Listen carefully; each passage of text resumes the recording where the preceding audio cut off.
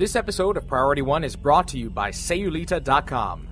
Planning your vacation excursion for 2013? Well, discover Sayulita, Mexico. Sayulita, Mexico is the closest thing to Planet Risa. Command codes verified. Priority One message from Starfleet coming in on secured channel.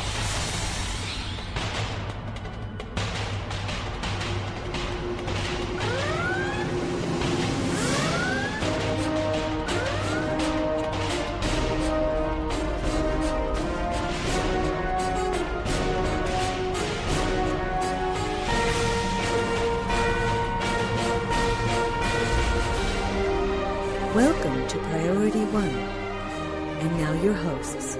Hello, Captains. You're listening to episode 121 of Priority One, recorded live on Thursday, March 28th, 2013, via TrekRadio.net, and published every Monday morning for download on PriorityOnePodcast.com. I'm Elijah. And I'm Tony. Tony, what have we got in store for this week? Well, this week we trek out an iconic Star Trek battle updated for the 21st century. In Stow News, we cover the latest Embassy project in Season 7 Devblog number 41, and so much more. This episode, we introduce a new segment titled Community Spotlight, which will cover all of our Foundry mission reviews, community projects, Fleet Admiral interviews, and other developments from the STO community. That's right, you guys make this news. This week, I'm going to interview Sam on Maui about the dilithium exchange. And as always, toward the end of the show, we'll open hailing frequencies and review your incoming messages. As we mentioned earlier, you can listen to us live on TrekRadio.net every Thursday at about 5:30 Pacific, 8:30 Eastern. We take the stream at about 8 o'clock, 5 o'clock for our Pacific friends. You can chat live with us in-game, or you can visit TrekRadio.net and jump on their IRC chat client, which can be found under the community link. Priority One is an immensely successful organization built by volunteers. No one here gets paid. Trust me, my wife reminds me of that. If you believe you have a skill, talent, or have been dying to shift from listener to member, send an email with how you'd like to help. You can reach us at incoming@PriorityOnePodcast.com. Yeah, if you think you want to, get involved, if you got a knack for the audio stuff, shoot us an email, incoming@PriorityOnePodcast.com. More importantly, we value your feedback, and all the submissions we receive for our show will be entered into this month's random drawing for 1,000 Zen. That includes comments on our website and emailed segment topics. Speaking of winners, congratulations to Yu Chen, our lucky winner of last week's impromptu Facebook contest. In order to be a part of these little last-minute giveaways, be sure to follow us on Facebook, and you got to listen live every Thursday night on TrekRadio.net. Before we move on with the show, we want to remind you that PriorityOnePodcast.com offers more than just podcasts. We've got articles and blogs from some of the most respected members of the community, so be sure to visit PriorityOnePodcast.com for great content. Well, let's get ready to trek it out. Jim, what in blazes? I don't know. Then let's trek it out. Well, this week in Trek It Out, I'm at a loss. There are no words for this Trek It Out, but this is radio, so I'm gonna try to find the words for what we have this week. And I keep it simple: Shatner, Gorn, pillow fight, Star Trek the video game advertisement. It must be seen to be believed. You know, it's I don't know if it's a sad commentary in the world today when the best stuff comes from the guys writing commercials, but that was very nice. David says I'm overacting. Well, dumb overacting. I'm talking about Shatner. I mean, come on, what else are you supposed to do? I could bring it to the next level if you would like. This is the rematch we've all been waiting for. Gorn versus Shatner. Kirk versus a giant lizard man dude that looks nothing like the new Gorn in the new Star Trek game, which is fine. You know, whatever. He looks like this is the old Gorn guy. I mean, they redid the costume. I'm sure they didn't pull the costume out of Paramount Vault somewhere or anything, but they made him look like the old Gorn from the TV show. Right. The lizard hasn't aged a day. Let's just put it that way. Yes. It's a nice little commercial. It's really funny and a nice way to promote the game with a little bit of humor. I can dig it. I totally dig it. That was funny. Everyone needs to go check that out. It'll be in our show notes. The chat room has it now. Go watch it. It's well worth the minute 40 or whatever it is. Go check it out. This is a lot better parody of himself than the Oscars, that's for damn sure. Oh, yeah, absolutely. And again, Shatner's at that age now where he understands that he cannot possibly take himself too seriously anymore. You can't. Right. And he doesn't, and he's having fun now, and probably getting paid hand over fist, which I'm sure adds to the fun factor. But that was probably filmed in his house. God, that would be, you know what? I would like to think so. I would like to think he invited Gorn over to his house. I don't want to leave my house. Can we just film this in my house, please? Bring the Gorn here. Bring your Xboxy control Atari system that you have, whatever newfangledy gizmo you kids have these days. I'll play your Star Trek machine on my TV box, and I'll fight your Gorn, just like the old days. And he busts out all those old moves too. He didn't do the flying drop leg kick, which, all right, he's 82. Okay, all right, fine. I'll give you the flying kick. You don't have to do that anymore. But he busts out a lot of his old moves, his old classic Kirk Fu. So go check it out. It's good fun. All right, Captains, discover something you think the rest of our listeners would enjoy hearing about? Well, send it over to us via incoming@PriorityOnePodcast.com. Your submission will be entered into our random monthly drawing for 1,000 Zen. Let's check out what happened in Stow News. Computer status report. Status. Incoming message. I'm only in the mood for good news today.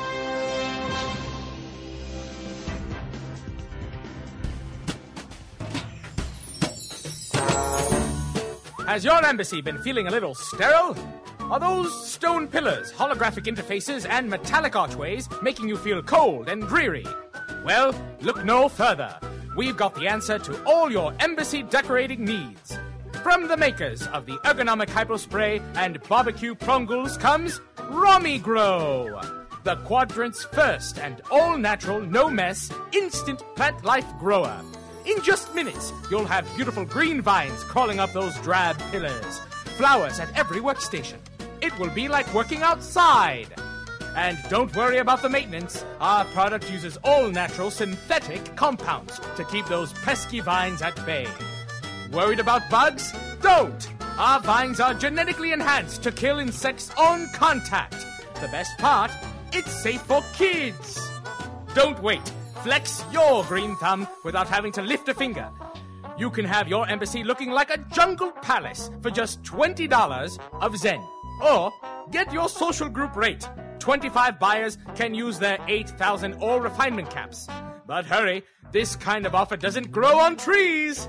Be sure to get your Romigro now. Romigro is not responsible for the growth of sentient Venus flytraps named Dodger. Should one begin asking to be fed blood, don't. This could be a sign of imminent alien plant life invasion. Do not feed vines after midnight.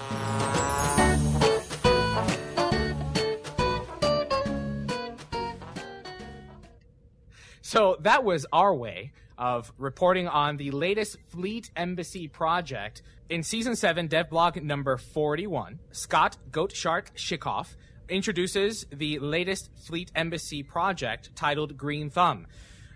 After completing the project, you will have enhancements to your Fleet Embassy on New Romulus. Ivies will attach to pillars throughout the embassy, along with some additional plant life. This special project will be available around 10 a.m. Pacific Standard Time on March 28th until around 10 a.m. Pacific Standard Time on April 11th, 2013.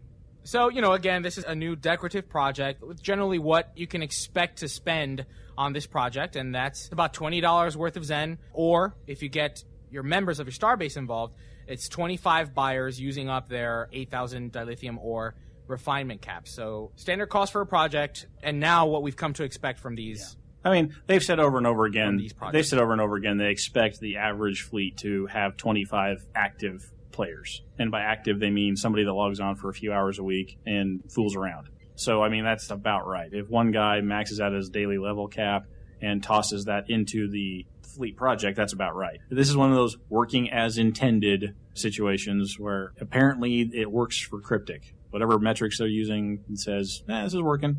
Enough people are doing these fleet projects that we're going to keep doing them over and over and over. And they're going to be decorative and they'll be pretty. Well, and, I guess at this point what we got to do is a podcast presented in a way that we can enjoy. And we'll do little commercials like that where applicable, like Romigro. So stay tuned for how to get your hands on Romigro. All right, what else have we got? Tribble is down and Red Shirt is live, and now Tribble is up because Red Shirt is going to take the place of what Tribble usually does as the test server for patches that will be going live immediately heading to Holodeck in the next week or so. So, we just want to break down for everyone the difference between Tribble and Red Shirt. STO player Gims Quirk on the forums put it this way, quote, Red Shirt is used to test minor fixes and C-Store goodies and typically gets released onto Holodeck within a week's time. Tribble now becomes the server that tests new content that will come in the next major release. Hint, hint, the Romulan stuff. Now, Romulan stuff isn't out there just yet. The kind of is. We'll talk about that in just a second.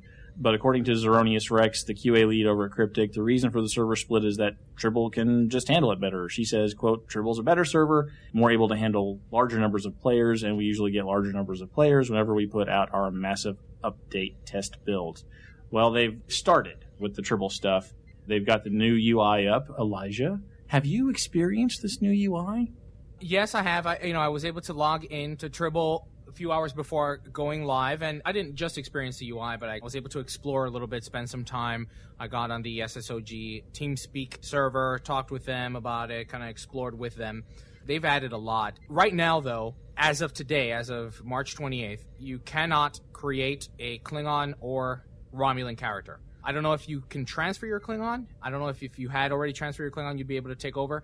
But I was not able to create a Romulan character. That was locked out. In terms of the UI, I still stand firm that the changes feel more like a tablet. I'm not too thrilled with some of the color choices. They contrast too much. But this is probably the first rendition. I think I got to just let it grow on me a little bit. I'm not really ready to give a critique about it. I just need to get in more and experience it. Use the menus, use the interface, and just experience it more. I need to give it more time before I can give it an opinion. The other thing that was actually live was the reputation system. I don't know how and to what extent if you can actually start earning reputation points. I don't believe so. But now you will see the Nukara Strike Force. And there are some pretty impressive passive abilities. One of them was enhanced shield penetration, which actually gives you the enhancement of ignoring 5% of your target's shields. It reads as ignore 5% of target shields. So, better shield penetration. Something is ignoring 5% of the shield, it just goes right through, like a transphasic? It's a shield penetration bonus, as Matthew 486 describes it in the chat. A 5% boost to shield penetration. There's also, in terms of the passive abilities, now auxiliary power offense or auxiliary power defense. And lastly, your ultimate passive is a Tetrion Cascade ability. And what it is generally a chained lightning effect where you will blast out a Tetrion weapon out of your deflector and it will chain to a series of enemies that you have in, AoE enemies, which seems interesting. This was a brief test that I had before the show. I couldn't get into the nitty-gritty of things of that nature. You'll also expect to see the Nukara set, so a weapon, a shield, and an engine, I believe I saw, as well as their ground counterparts. The next thing that I was able to toy around with was the traits. Now, this UI was very difficult for me to work around. I don't know if it's a work in progress. I don't know if it was really designed to even hit Tribble. Thomas is soliciting feedback on this. Now's the time. Get on your soapbox, Elijah. Shout it out. No, I mean, I don't want to get on a soapbox because, I just haven't had the opportunity of experiencing it more. But what I do know is that I spent a lot of time trying to figure out what was going on in that traits menu. So when you hit U and you check out all your player stats, your avatar stats, you have a tab for traits. And this is why I presume you will be able to respec your passive traits. Yeah, keep going with this, Elijah, because this is the sort of thing I think they want, because you are an experienced player, right? But you're in a new part of the interface. So in a lot of ways, you're just like a new player, at least in this very narrow, narrow thing. And if you're having a hard time doing this, because you already have a concept of what the traits are and you knew your trait respec was coming, and so you already have some kind of introduction to this. If you're having a tough time with this, the new player coming into Star Trek Online is going to have a tough time. And I want to invite the people, make sure you hit that thread that Thomas has out there. If you see something that kind of makes you go, stop for a second and go, is this because it's not what I'm used to? Or is this something new that they're putting on there and I have no idea what's going on? Just like a new player would be. Give that feedback to them, and that'll make the experience better for the new player. So, in terms of the respec aspect of this new interface, I don't know that this is a UI issue. This might be something else. It was not intuitive for me. I did not understand how I was supposed to respec. Now, from what I gathered after kind of toying around with it was that you can have 9 traits. You select those 9 traits and hit it's TR confirm, I think. So trait confirm. That specific part is a little clunky. That I did spend a significant amount of time. It did not feel intuitive. So hopefully we'll see a little bit more development out of there. I'm sure that that's what it is. It just the whole retrait thing has not been pushed out to Tribble yet. And we'll see that in the coming weeks.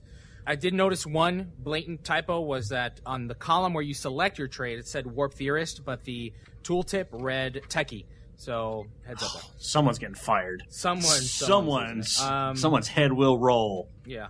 Those are the key things that I had the opportunity of getting my hands on. I didn't get into a battle. To my understanding, when you get into a battle, your whole UI changes into a red alert theme.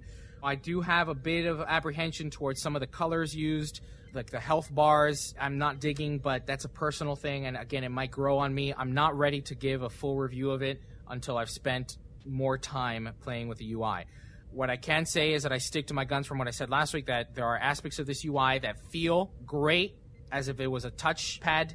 I look forward to what this evolves into further in the coming weeks to see what other updates are made.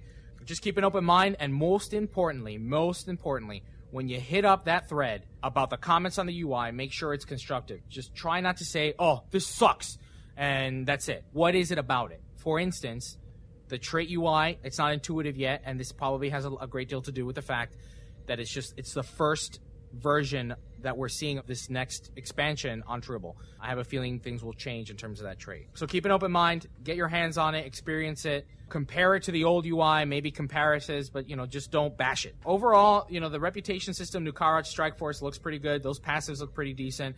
Who knows if they'll even stay, if that's what we're going to end up getting. Oh, one nice touch that I did enjoy about the new UI is your hailing. When you approach a planet and it says, hey, do you want to beam down or do you want to dock or whatever. This is a spoiler alert. Spoiler, so mute it. I'm going to give you 5 seconds. 5, 4, 3, 2, 1. You actually see a view screen, and in that view screen is the face of the character that's talking to you. So it's not just like this head in space the way it was before. Oh, that's nice. That's a nice little touch. That's a nice touch. Yeah, it is a nice touch. The login graphics and UI, how when, I forget which season it was, they changed it to where you saw yourself on your bridge.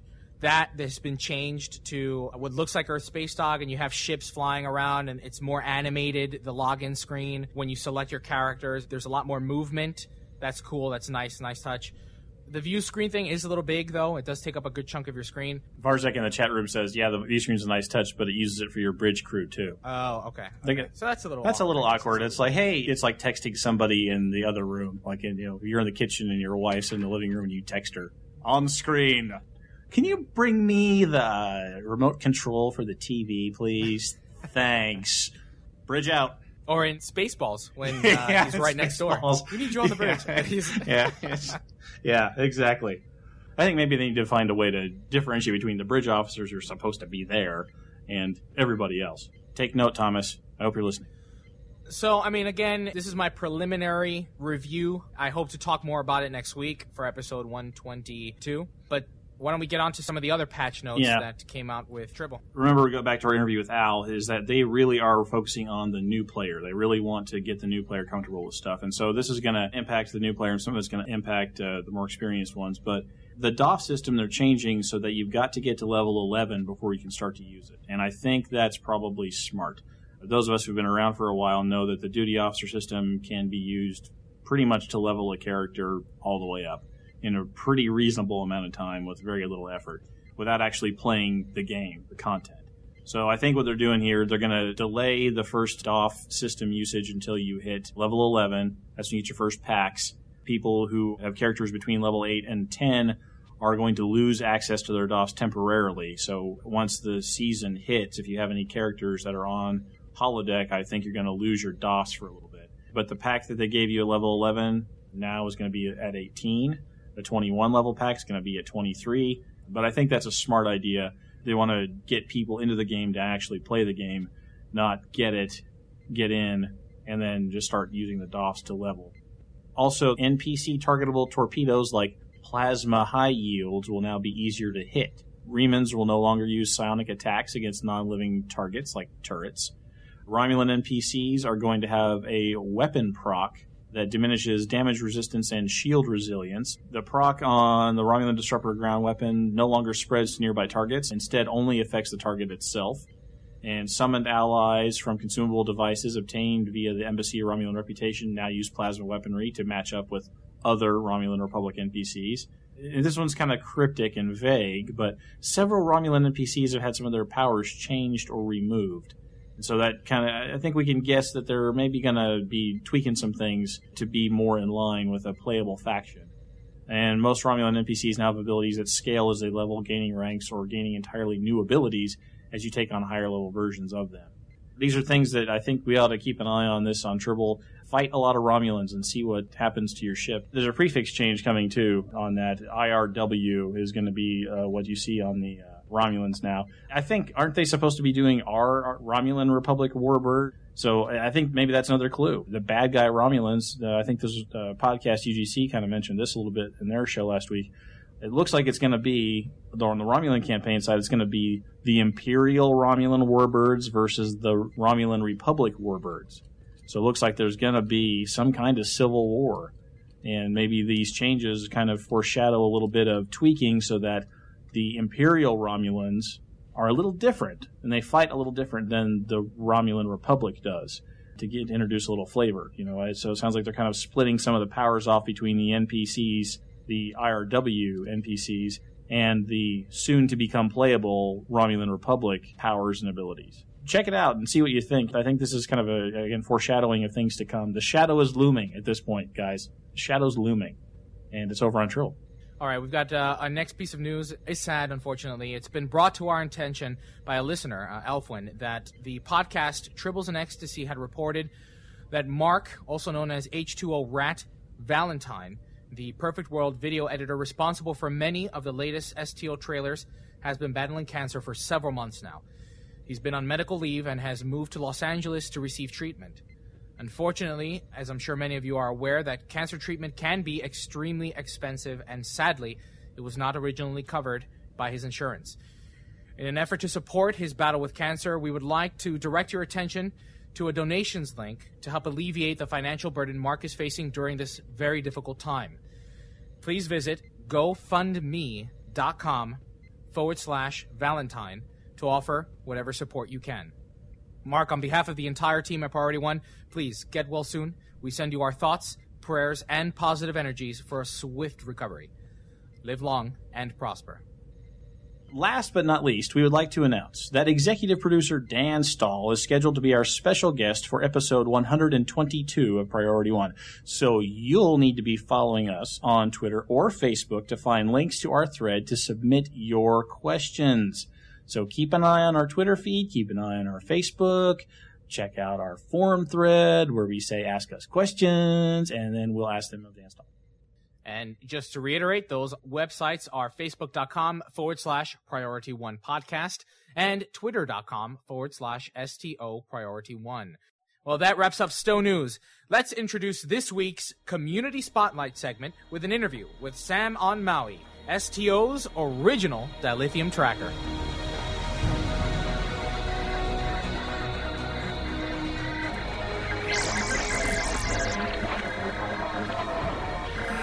Well, I'd like to welcome to the show Sam on Maui. How are you doing tonight, Sam? I'm doing wonderful. Thank you very much. Sam, I was searching the internet the other day, and I saw your blog. And why don't you tell everybody what kind of blog you have? Well, my blog is actually just something I'd started up for myself, but I think most relevant to everyone listening to the show is I do regularly post things about Star Trek Online, primarily about the dilithium exchange. Now, for people that might not delve deeply into the Star Trek Online economy, what is the dilithium exchange? Well, the dilithium exchange is actually probably one of the coolest things I've seen in the game, to be honest. When you play through mission content and different things in the game, you can earn dilithium. And that's used for all sorts of things. But the most important thing for me, anyways, is the fact that you can sell that dilithium for Zen. Or, if you happen to have Zen and you need some extra dilithium for a fleet project or to get that special thing for your ship, you can actually buy it from other players. So it's actually really nice. One of the selling points that Cryptic likes to talk about is the fact that you can get everything in the game just by playing. And so the Dilithium Exchange is the mechanism that you turn your playtime with Dilithium into Zen that you can get things from the C-Store, right? Yep, that pretty much nails it on the head. Some players have more time than money, and some players have more money than time.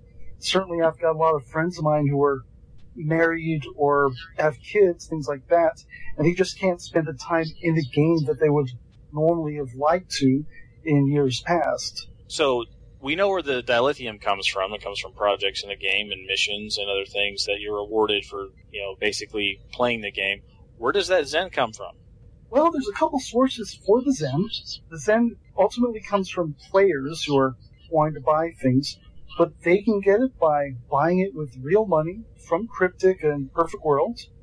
They can also fill out questionnaires and surveys and different things that Perfect World has to offer. And there's also those people who subscribe to the game or have lifetime memberships to the game, and they get a stipend of about 500 Zen a month. So you've got 3 different ways that Zen comes in for people to try and buy things with. And let's talk more specifically about the exchange. So on the one side, we have the people with more time than money. Those people have extra dilithium. And then we have the folks that have more money than time, and they've earned it in one of the 3 ways you talked about. So what do they do when the people with extra dilithium meet the people with extra Zen? What happens? Well, what they do is they go to the exchange, and it's kind of like a big auction house almost, or a stock market, I guess. And what they'll do is, say someone has the lithium they want to sell. So what they'll do is they'll set a price. Hey, I want to sell this much dilithium at this specific Zen to dilithium rate. And they'll go ahead and post that.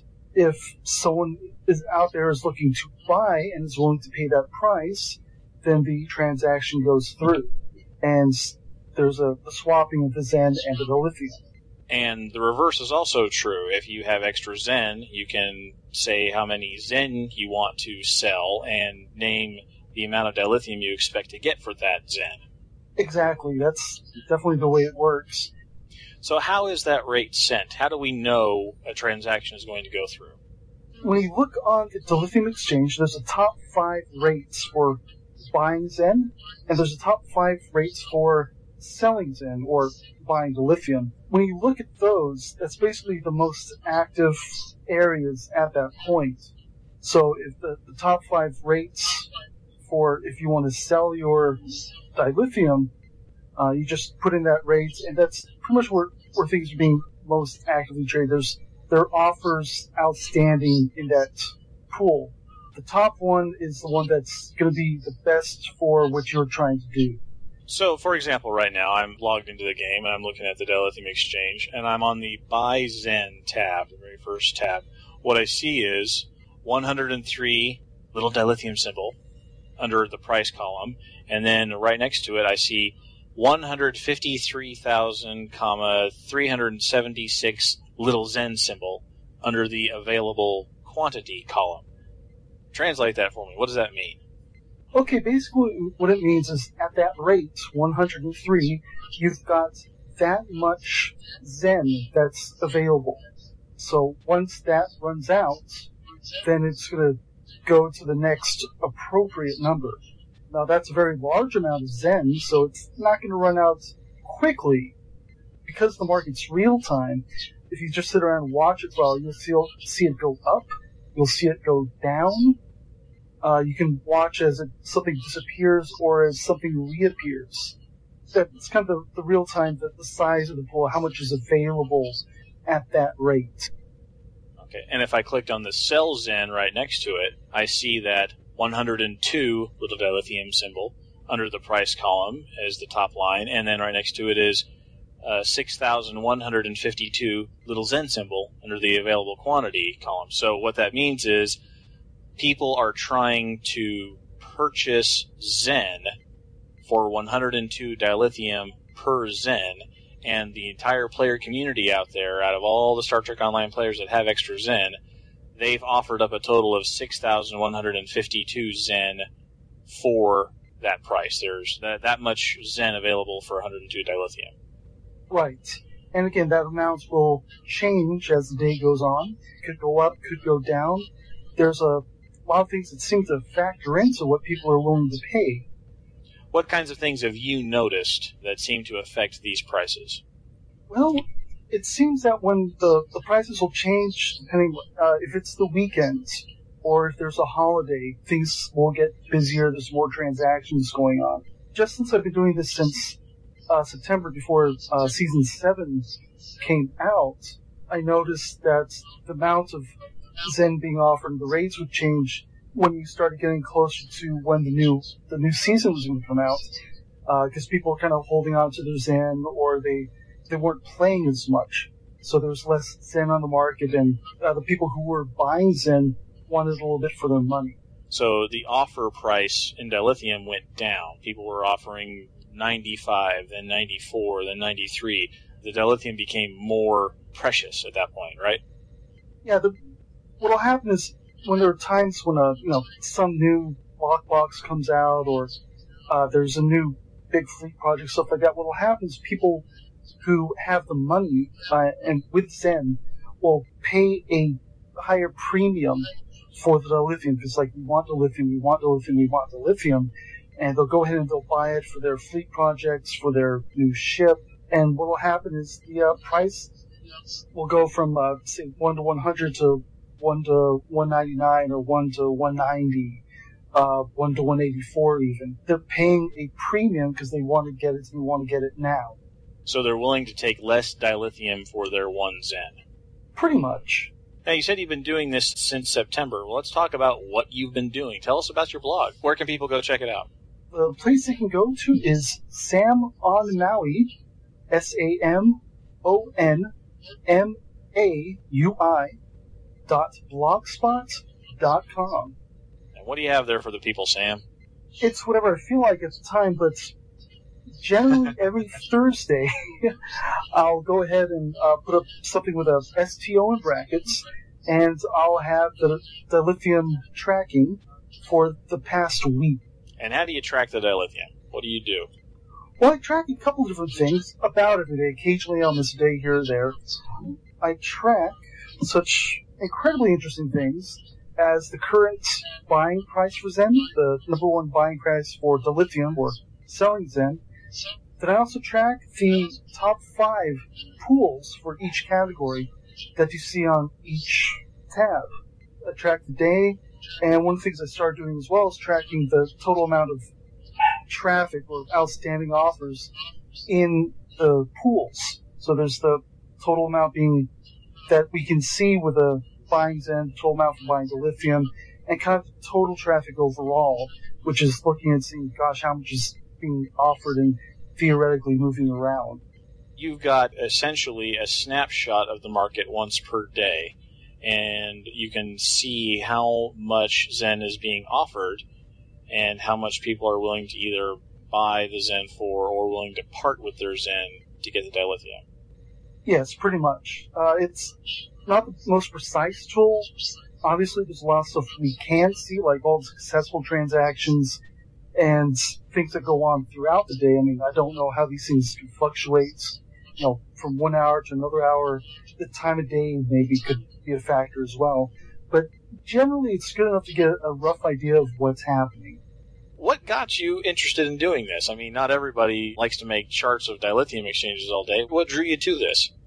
Well, to be perfectly honest, I don't quite remember anymore. What I do remember, though, is I think it might have been when the Ferengi lockboxes came out. So I was like, wow, I really want a Decora. I would love to have one of those. But the idea of got money to throw around with my toys and stuff, and the things I enjoy, but the odds of getting one was kind of, so I couldn't really see myself spending money on it. So what I ended up doing was, I've got some dilithium, I've got some Zen. How does this whole thing work out, and what's a good rate? And I had all these questions. I didn't really know where to look or where to ask. So I started tracking these things. And what I was doing early on is when I get my stipend or when I earn dilithium through duty officer missions or doing different things throughout the game, I would kind of set it aside and start trying to watch the market so I could buy low and sell high. So, enlightened self-interest is really what brought you into it. That's probably one of the better ways to put it, but also my friend Jonathan, who was also my fleet leader, when I was asking him, he had no idea. He said, gosh, I wish someone would do something like that. And when we went looking, we didn't really see anyone doing that at all. I mean, it is kind of a dry topic, I'll admit, but it's actually been quite a bit of fun. Well, and it may be a dry topic, but this is useful information. I mean, this is how Cryptic gets to advertise that their game is completely free to play. This is the mechanism by which people with no money, no credit card, no cash at all can actually come in here and explore every part of the game and get every item that Cryptic offers. Absolutely, and that's one of the things when I saw Cryptic doing this and explained to the devs logs and all that, I was like, this is amazing, because I've got a good number of friends that didn't have the money because they had kids, or maybe they're between jobs, or really the money they had was already spoken for. So this was actually sort of a really cool way for them to get the things they want in-game, but they didn't have to break the budget. Walk me through selling 1,000 dilithium. How would I sell 1,000 dilithium? Okay, the way you would go about that is, if you look at the little map menu on the upper right-hand side of your screen, there'll be a little arrow. Click on that arrow, and you'll see Dilithium Exchange. Just go ahead and press that, and it'll bring up the menu for the Dilithium Exchange. Alright, so I'm on my screen here, and I see Dilithium Exchange, and there's a lot of columns and numbers, and I'm very scared. I worked hard for this 1,000 dilithium, and it's all going to be taken to me by capitalist shark pigs. Help me. Help me, Sam. What do I do? Okay, well, the nice thing is they'll actually start you off. You can see three things in the bottom left-hand part of the window. Zen to buy, dilithium per Zen, and total dilithium to sell. What's nice is they're going to start you off at the best rate for your dilithium. In this case, it's 103 dilithium per Zen. So it's already populated for me. The exchange, if I look at the bottom of the screen where it says buy Zen, that's what I'm trying to do. I have 1,000 dilithium to sell, so I'm going to be buying Zen with my dilithium. The screen has already populated with the best price right now, or the price that will get me the fastest transaction, right? Is that what's going to happen here? Pretty much, yes. Okay, so I don't even have to think about how much I'm going to trade here. I just need to sort of calculate how many Zen I can get with my 1,000 dilithium based on the number that is already in the chart here. Exactly. And the easiest way to do that, actually, is go ahead and type 1,000 into total dilithium to sell. I don't even have to calculate it. I can just say I want to sell 1,000 dilithium, and I can just type that in. Exactly.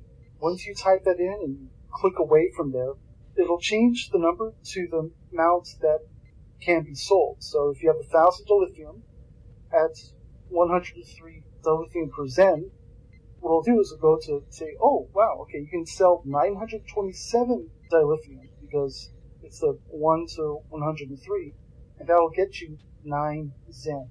From there, you just submit offer to buy. And there it goes into the your outstanding offers box. Exactly. And since that was at a very populated pool, you will pretty much immediately get that 9 Zen. All right. So I have basically exchanged my 1,000 dilithium, which is as maybe a typical amount you might get for about 30 to 45 minutes worth of gameplay at current rates. I've just turned that into 9 Zen. Exactly. So, now again, the rates go up and down, but right now, in my personal opinion, it's been such a wonderful time to sell your dilithium. It's very much a pro-dilithium market. So, even a casual player, over the course of a couple days, or maybe a week or two, can get a decent amount of Zen this way if they wanted to. How much dilithium can you refine per day right now in Star Trek Online? Well, right now it's 8,000 dilithium can be refined per character. So if you've got more than one character, you can earn dilithium a little bit faster. Although you want to be careful not to turn this into work, because that would just be no fun at all. So let's say I just spent 2 days and I've refined the maximum amount of dilithium, and I've got 16,000 dilithium to sell. At current rates, that means I'd get 155 Zen, which is basically enough to get a lockbox key at this point. Yep, that's a pretty nice amount, actually. And the nice thing is if you want to save it up, that's great. So they got some wonderful stuff in the store. You can go ahead and use that to buy things like, say, a lockbox key. And some of these items you can buy, the lockbox keys and the fleet modules, can actually be sold in the exchange. When you go into Earth Space Dock, you can actually use those to buy items that can be sold for energy credits. And that's a really nice and quick way to get a pretty good amount of energy credits quickly. All right. Well, Sam, I want to thank you for helping us out here, learning a little bit about the dilithium exchange, and helping out players maybe try something they haven't tried before. Absolutely. That's one of the great things to Star Trek, is there's so many different ways to play the game and enjoy the game that I think there's a niche for pretty much everybody. All right. Thanks, Sam. And once again, you can visit Sam's site, samonmaui.blogspot.com. Check out his charts. He's got several months' worth of data there. You can see what price of dilithium and Zen have been doing and get into this cashless economy. Thanks a lot, Sam. Thank you very much. Why don't we open up hailing frequencies and see what's incoming? Message coming in, sir. Hailing frequencies. Open. See, we are getting to know each other. All right, coming to us via the STO forum, Chow Pen writes, good episode, but I disagree with Romulans being more popular than Klingons. Ha, told you so. It isn't true. Even in TNG, when the Klingons were still at peace with the Federation, they were always villains. The reason? They really couldn't write Romulans well, and as a result, they were not nearly as popular as Klingons. They didn't know what to do with them. Just by sheer weight of episodes, Klingons far outnumber them. Thank you, Chow. Well, let me pretend I'm James for a second here. And just hold on a second. I'm going to channel James. Okay. That's not true! Come on! You know that it's not true! Klingons, no one likes them. They're not friendly. They're not good. Everyone hates them. Okay, I'm done. The best part is he's not here to defend himself. And so next week, I fully expect to completely have my ass handed to me. Azurian Star writes in, well, maybe Cryptic is going to keep their word and finish fleshing out Klingon content at the same time as they release the Romulan faction? Maybe.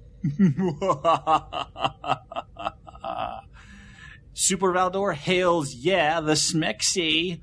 Romulans more popular than KDF? It depends on the content, but if it's more copy and paste of TAC Eng Psi, the Romulan will just be a flavor of the month, and in the long run will be likely equal or smaller population than the KDF, especially after those KDF players who heavily invested in C-Store ships. I have thoughts, but we're going to finish the rest of the feedback because there's a lot of comments kind of in the same theme.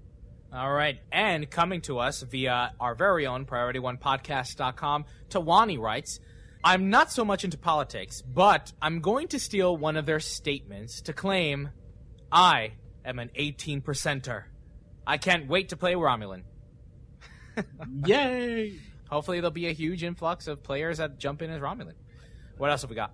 Well, Anonymous writes in on the new Romulan faction discussion. Remember, this is the first major new content release on this scale, so the game will get a huge spike in people playing until they hit level 50. P.S. Keep Tony around. He knows what he's talking about. Oh, thanks, Mom. Gosh. Thanks. Who'd you have to pay to have that written? I don't know, but it cost me 60 gold press latinum. That's why they're anonymous. Yeah. Making it rain. Make it rain. All right. Nicolanus writes, looking forward to the new faction and finally being able to change that display color for the Klingons. It hurt my eyes too much looking into that red display. Leah writes in, I'm going to start having to join in the Trek Radio discussions to defend the reboot. You guys are mad rude to my boys. Yeah, we are. Listen, we just tell it how it is, Leah. We just tell it how it is. You can defend it all you want on the next episode of Trek It Out. Bring it. Sean Newboy says, hooray for Romulans! Finally, I can play this game the way I always wanted to. Time to destroy Earth once and for all. Great show, guys. We will stop you, Sean Newboy. I'm one of the 82%ers. Come on, give it your best shot. All right, Decker73 writes, I was a bit disappointed in that blog about tips for small fleets. It seems to be targeted towards letting players in small fleets get equipment usually only available to larger fleets. What I'd like to see is a blog with tips for small fleets for ways to help speed their own progress along in the current system. Great show, guys. Keep up the good work. Now, that is a fine idea, and I think we have a future Field Notes segment. I'll work on that. Grand Negus writes in, the KDF faction in this game has gotten such a bad reputation that there are a lot of people that will never touch it no matter how much content they add, and I think Cryptic PW knows that. However, as Tony said, Romulans are something completely new and free from any existing stigma. I also think James made a very good point about the Romulans being something of a middle ground between the two extremes of the Fed and KDF factions. So while the idealistic part of me wishes they could have fully finished the KDF before starting the Romulans, the realistic part completely understands why they did it this way. And to be completely honest, I'm incredibly excited about this expansion with the new movie coming out in May, a free Trek MMO, and now this expansion. This is truly the greatest time in history to be a Trek fan. Keep up the good work, everybody. I have only one thing to say.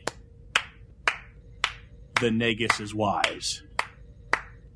The Negus is wise. Grand Negus, it's been a while since we've heard from you, and I'm glad that this is what you said after not hearing you for a while, man. Thank you. Thank you very much. Yuchen writes, with Vulcan High Council leaving Romulus to its doom, and a long history of leaving less advanced civilizations to face existential disasters alone in the name of the Prime Directive, and at a time when the Klingons successfully defended Alpha and Beta Quadrant from Undine infiltration with their invasion of the Golan world, Cryptic have set up a backdrop where KDF could have been a great foil to the Federation. Having dropped the ball on this badly on Klingons, I don't see how the Romulan faction could be successful. And Jay Galloway writes, loved the show, so when are you going to get Al Rivera on the show for 6 hours to talk about the new Romulan faction? Oh, we're going to get him back. Oh, yeah. Iron Ass knows that his day is coming, and he'll be in that chair, that comfy chair for 6 hours under the intense scrutiny of James.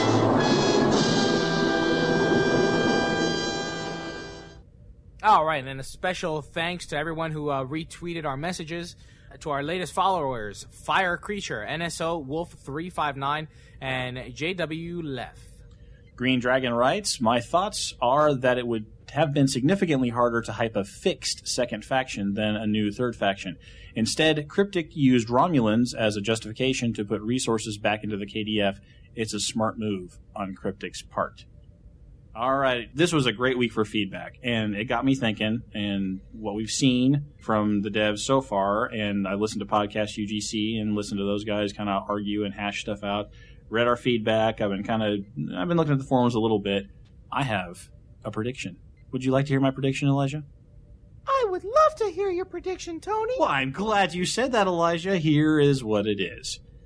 KDF is going to get levels 30 through 50. The content they have now is going to go back to level 1, and it's going to level you up through level 30-ish. Then, these 20 new levels are going to be the prequel to the Romulan campaign. The Klingons are going to be actively involved in setting up the Romulan campaign. Then, you're going to have a full Romulan campaign. What that's going to do is it's going to force the 82%ers that come into the game and say, I want to be a Fed. And they're going to roll themselves a Fed, and they're going to go 1 to 50, and they're going to go, that was cool, I wonder if the story keeps going. Sure enough, it does, but you got to go play a KDF player, 1 to 50, to get the next chapters. And then you go right there to the Romulan campaign and go 1 to 50. So all three factions are going to be 1 to 50. But if you want to have the entire STO story, you're going to have to play all three factions. And what that does from an MMO standpoint is you've got people who can start the game at any time and start the game with any faction. But if you want the whole story, you are going to have to play all three. You could probably skip the Federation one.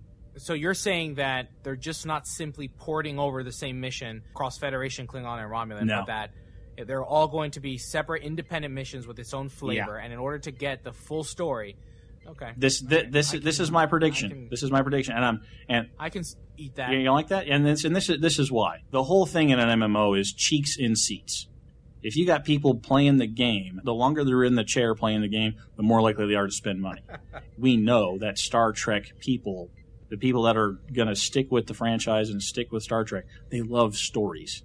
They will not be able to resist rolling a new character at level 1 to play more story. I like the idea, but I don't know. I think it would be overkill to do 1 to 50 on each faction. You would actually lose players because once you hit 50, nobody likes the feeling of being a noob again.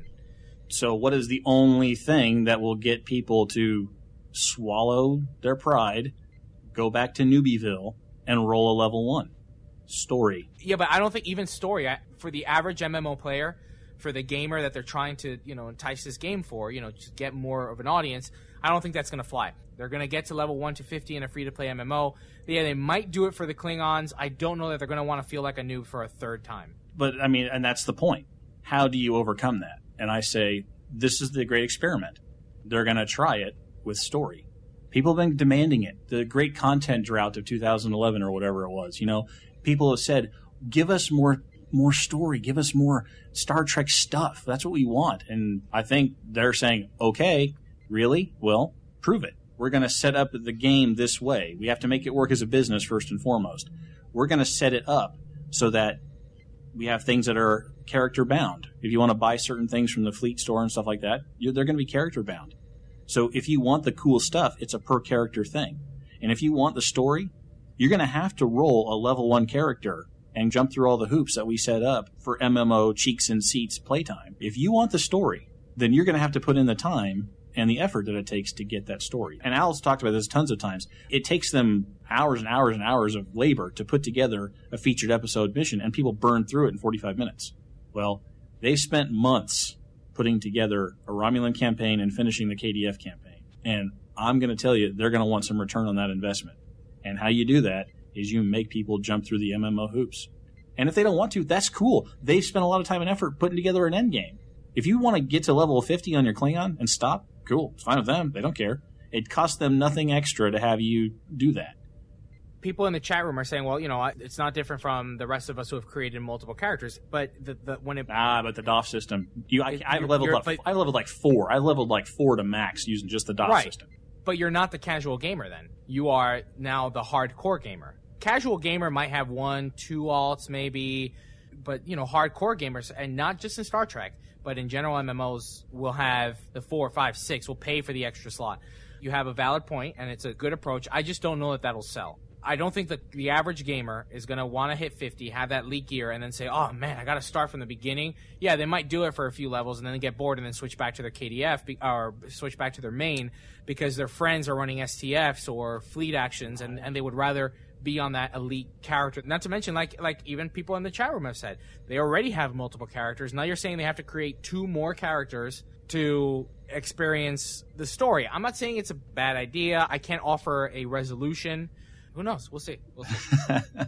Well, that's my prediction. Again, I'm going out on a limb here. That's what I say. And maybe this time you'll get to replay the clip of me being an idiot and making this bold prediction about all this wonderful stuff and being so smart about it. Maybe you'll get to do that to me. But I think that's how they're going to do it, and I think it's genius. Evil genius. All right, and coming to us via email, Al Flynn wrote, "Hi all, there are a few points I'd like to make, so bear with me. First off, I'd like to ask you guys to give a bit of a pause before you start blurting out info on the new JJ movie. Some shows have spoiler intros, but even if you don't have that, then pause just a little before you start rambling off into some that some folks might not want to hear about. My bad." Well, this was my bad, actually. I think this is in reference to the Trek It Out we did a few weeks ago that had the Brazilian press got to see a big extended preview of the new Star Trek movie. And I went back and listened, and I kind of went like this. Hey, guys, watch out. There's spoilers coming here, there. And then just went right into it. So I think good advice. And next time we'll kind of go, hey, there are spoilers. And lastly, a question. Are combat parsers all they're cracked up to be? A discussion over a 10,000 DPS done via Fleet Galaxy with beams brings this question into light. Here's a link, and don't worry, you only have to read 2 pages to get the gist of it. Tony, you read these 2 pages? Oh, you know what? I did because I'm an overachiever. I read the whole damn thing. And I have a word or two. Because we did a show a few weeks ago about the Advanced Combat Tracker and kind of show people how to do that. We had the show about the keybinds. What we're trying to do here, and what I think the intent of a lot of players are, we want you as players who want to invest the time and trouble to get better, to get as good as you want to be. And the Advanced Combat Tracker is a good way to do that. Measuring yourself against yourself, making yourself better, and making yourself be the player that you want to be in the game. If you want to use that tool, and cover your ears, children, if you want to get into a pissing match with other players using that tool, that's fine. Go right ahead. But our work with the Field Notes segment is meant to help the casual player improve to the level that they want. The original poster in that thread that I just stuck in the chat room and will be in our show notes, he was justifiably proud of his build, and he wanted to share it with everybody. And people wanted to nitpick about, oh, you're running Infected Elite, and those things have insta-heals on them, and so that really ups your damage potential. And, oh, well, you're taking advantage of team buffs like Attack Pattern Beta. Well, who cares? Really, who cares? The idea is that he is achieving a goal that he set for himself and showing other people how he did it. That's the point. We want to help other people in the community get better than they are if they want. If they don't, they're not going to listen to our show. They're not going to check out the forums for, beamboat builds and stuff like that. They're just not going to. But if they do want to get better, let other people help them. And if you have something positive to say, or if you think that the guy is full of it, and justifiably so, do it in a respectful way so that people can get both sides of the story in an honest debate. You don't need to nitpick people for their choice of tool or what patch they're using. Help them explain themselves better to the people who are coming to the forums going, should I have beams? Should I have cannons? Should I have turrets? Should I have torpedoes? Should I have mines? What should I have? Help them out, and we'll all have more fun. End of rant. All right, Captains, we want to thank you, each and every one of you, for all the feedback that we received on episode 120. There was a ton of feedback, and boy, did that make us happy. Please feel free to reach out to us for anything you guys want to tell us. Always incoming at PriorityOnePodcast.com or via our online form at www.PriorityOnePodcast.com. Leave comments at the bottom of our show. Well, that wraps up episode 121, broadcast live from TrekRadio.net. Remember that we are on air every Thursday night at 8:30 Eastern, 5:30 Pacific. We've been getting amazing feedback and tons of it lately. Thank you so much. And we play much better to a live audience. You'll have fun. The Priority One Network is expanding, and we're in need of 2 audio editors to help with the weekly publication of our podcasts. So if you feel you're up to the task and have always wanted to participate with the cast and crew here at Priority One, then send us a sample of any of your audio work to incoming at PriorityOnePodcast.com. We are looking for your suggestions and ideas for Trek It Out, field notes, and general show improvements and additions. Again, thank you for the feedback this week. I think I'm going to take a look at the suggestion to take another crack at the Small Fleet Starbase for a field note segment in the future. You can submit your ideas and questions with our online form on the Priority One website via email to incoming at PriorityOnePodcast.com, Facebook, or Twitter. All right, coming up towards the end of the month, we've got our next installment of Alex Calderwood's phenomenal comics, so be sure to keep your eyes peeled on www.PriorityOnePodcast.com. And we are on Facebook. Head over to www.facebook.com/PriorityOnePodcast and say hi. Or check us out on Twitter via @StowPriorityOne for showtimes and other cool stuff. All right, Captains, as always, we like to point you to our donation button right on the homepage of our site. We don't pocket any of the money. This is really to just fund the server costs, bandwidth, any tools, software that we might need, and, of course, to cover any costs for travel to certain conventions that might be coming up, whether it's near or one of those? far. Oh, there is one of those coming later this year. Vegas. So if you have the chance, please click on that donate button and offer whatever you can. We very much appreciate it. We also have our Amazon affiliate program where you can download a nice little nifty extension for your browser. Currently, we're working on the Chrome, but Mozilla Firefox extension does work. Otherwise, you can actually click on our Amazon link on the homepage to shop via Amazon. Thank you to everyone who has already donated. We so very much appreciate it. You guys have a piece of our hearts. We would like to thank the entire team over at PriorityOnePodcast.com, our production assistant and art director, Alex Calderwood, our audio engineer, Lennon Rich, and the composer of our theme music, Chris Watts. Thanks to our special guest, Sam on Maui. Special thanks to our sponsors, Sayulita.com, our syndication partners, Subspace Radio, Trek Radio, and the Trek Radio Live crew. And of course, the Stowe community. Without you, none of this would be possible. Shields up. Ready weapons. Engage.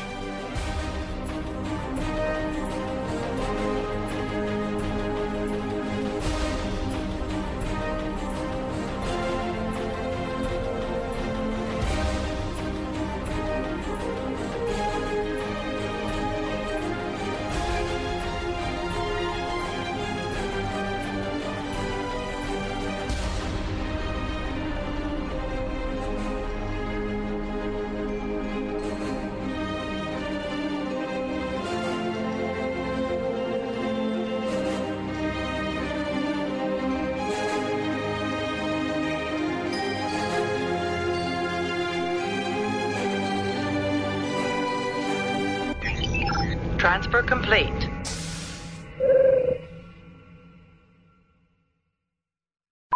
Before we move on with the show. Okay, let me start that over. Before we move on with the show, we want to stop laughing. You're laughing at me. I get out of my zone. I'm out of character, and I'm gonna. Okay. All right, I'll see about it. Check it out. It's check it out. Check it out. Okay, check. I'll check it out. Okay. You can submit your ideas and questions with our online form to the Priority One feedback. All right, and special. Ooh, that's why we should write names. That's why we should write names. And you told me you want me to do the sweep out of the interview. We had this huge discussion. I'm an idiot. I know. Okay. I'm an idiot, and that's all I can explain. Keep saying that now, Lennon. Sorry. Lennon, we need that clip now. I'm a moron. I'm an idiot. I know. I'm an idiot, and that's all I can explain. Coming to us again via PriorityOnePodcast.com. Looking forward to the new faction. Writes.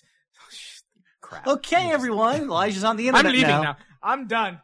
Bye. See you guys. Bye. I'll catch you later. I do know for a fact that there is still a lot due for the Klingon faction to be done. Wait.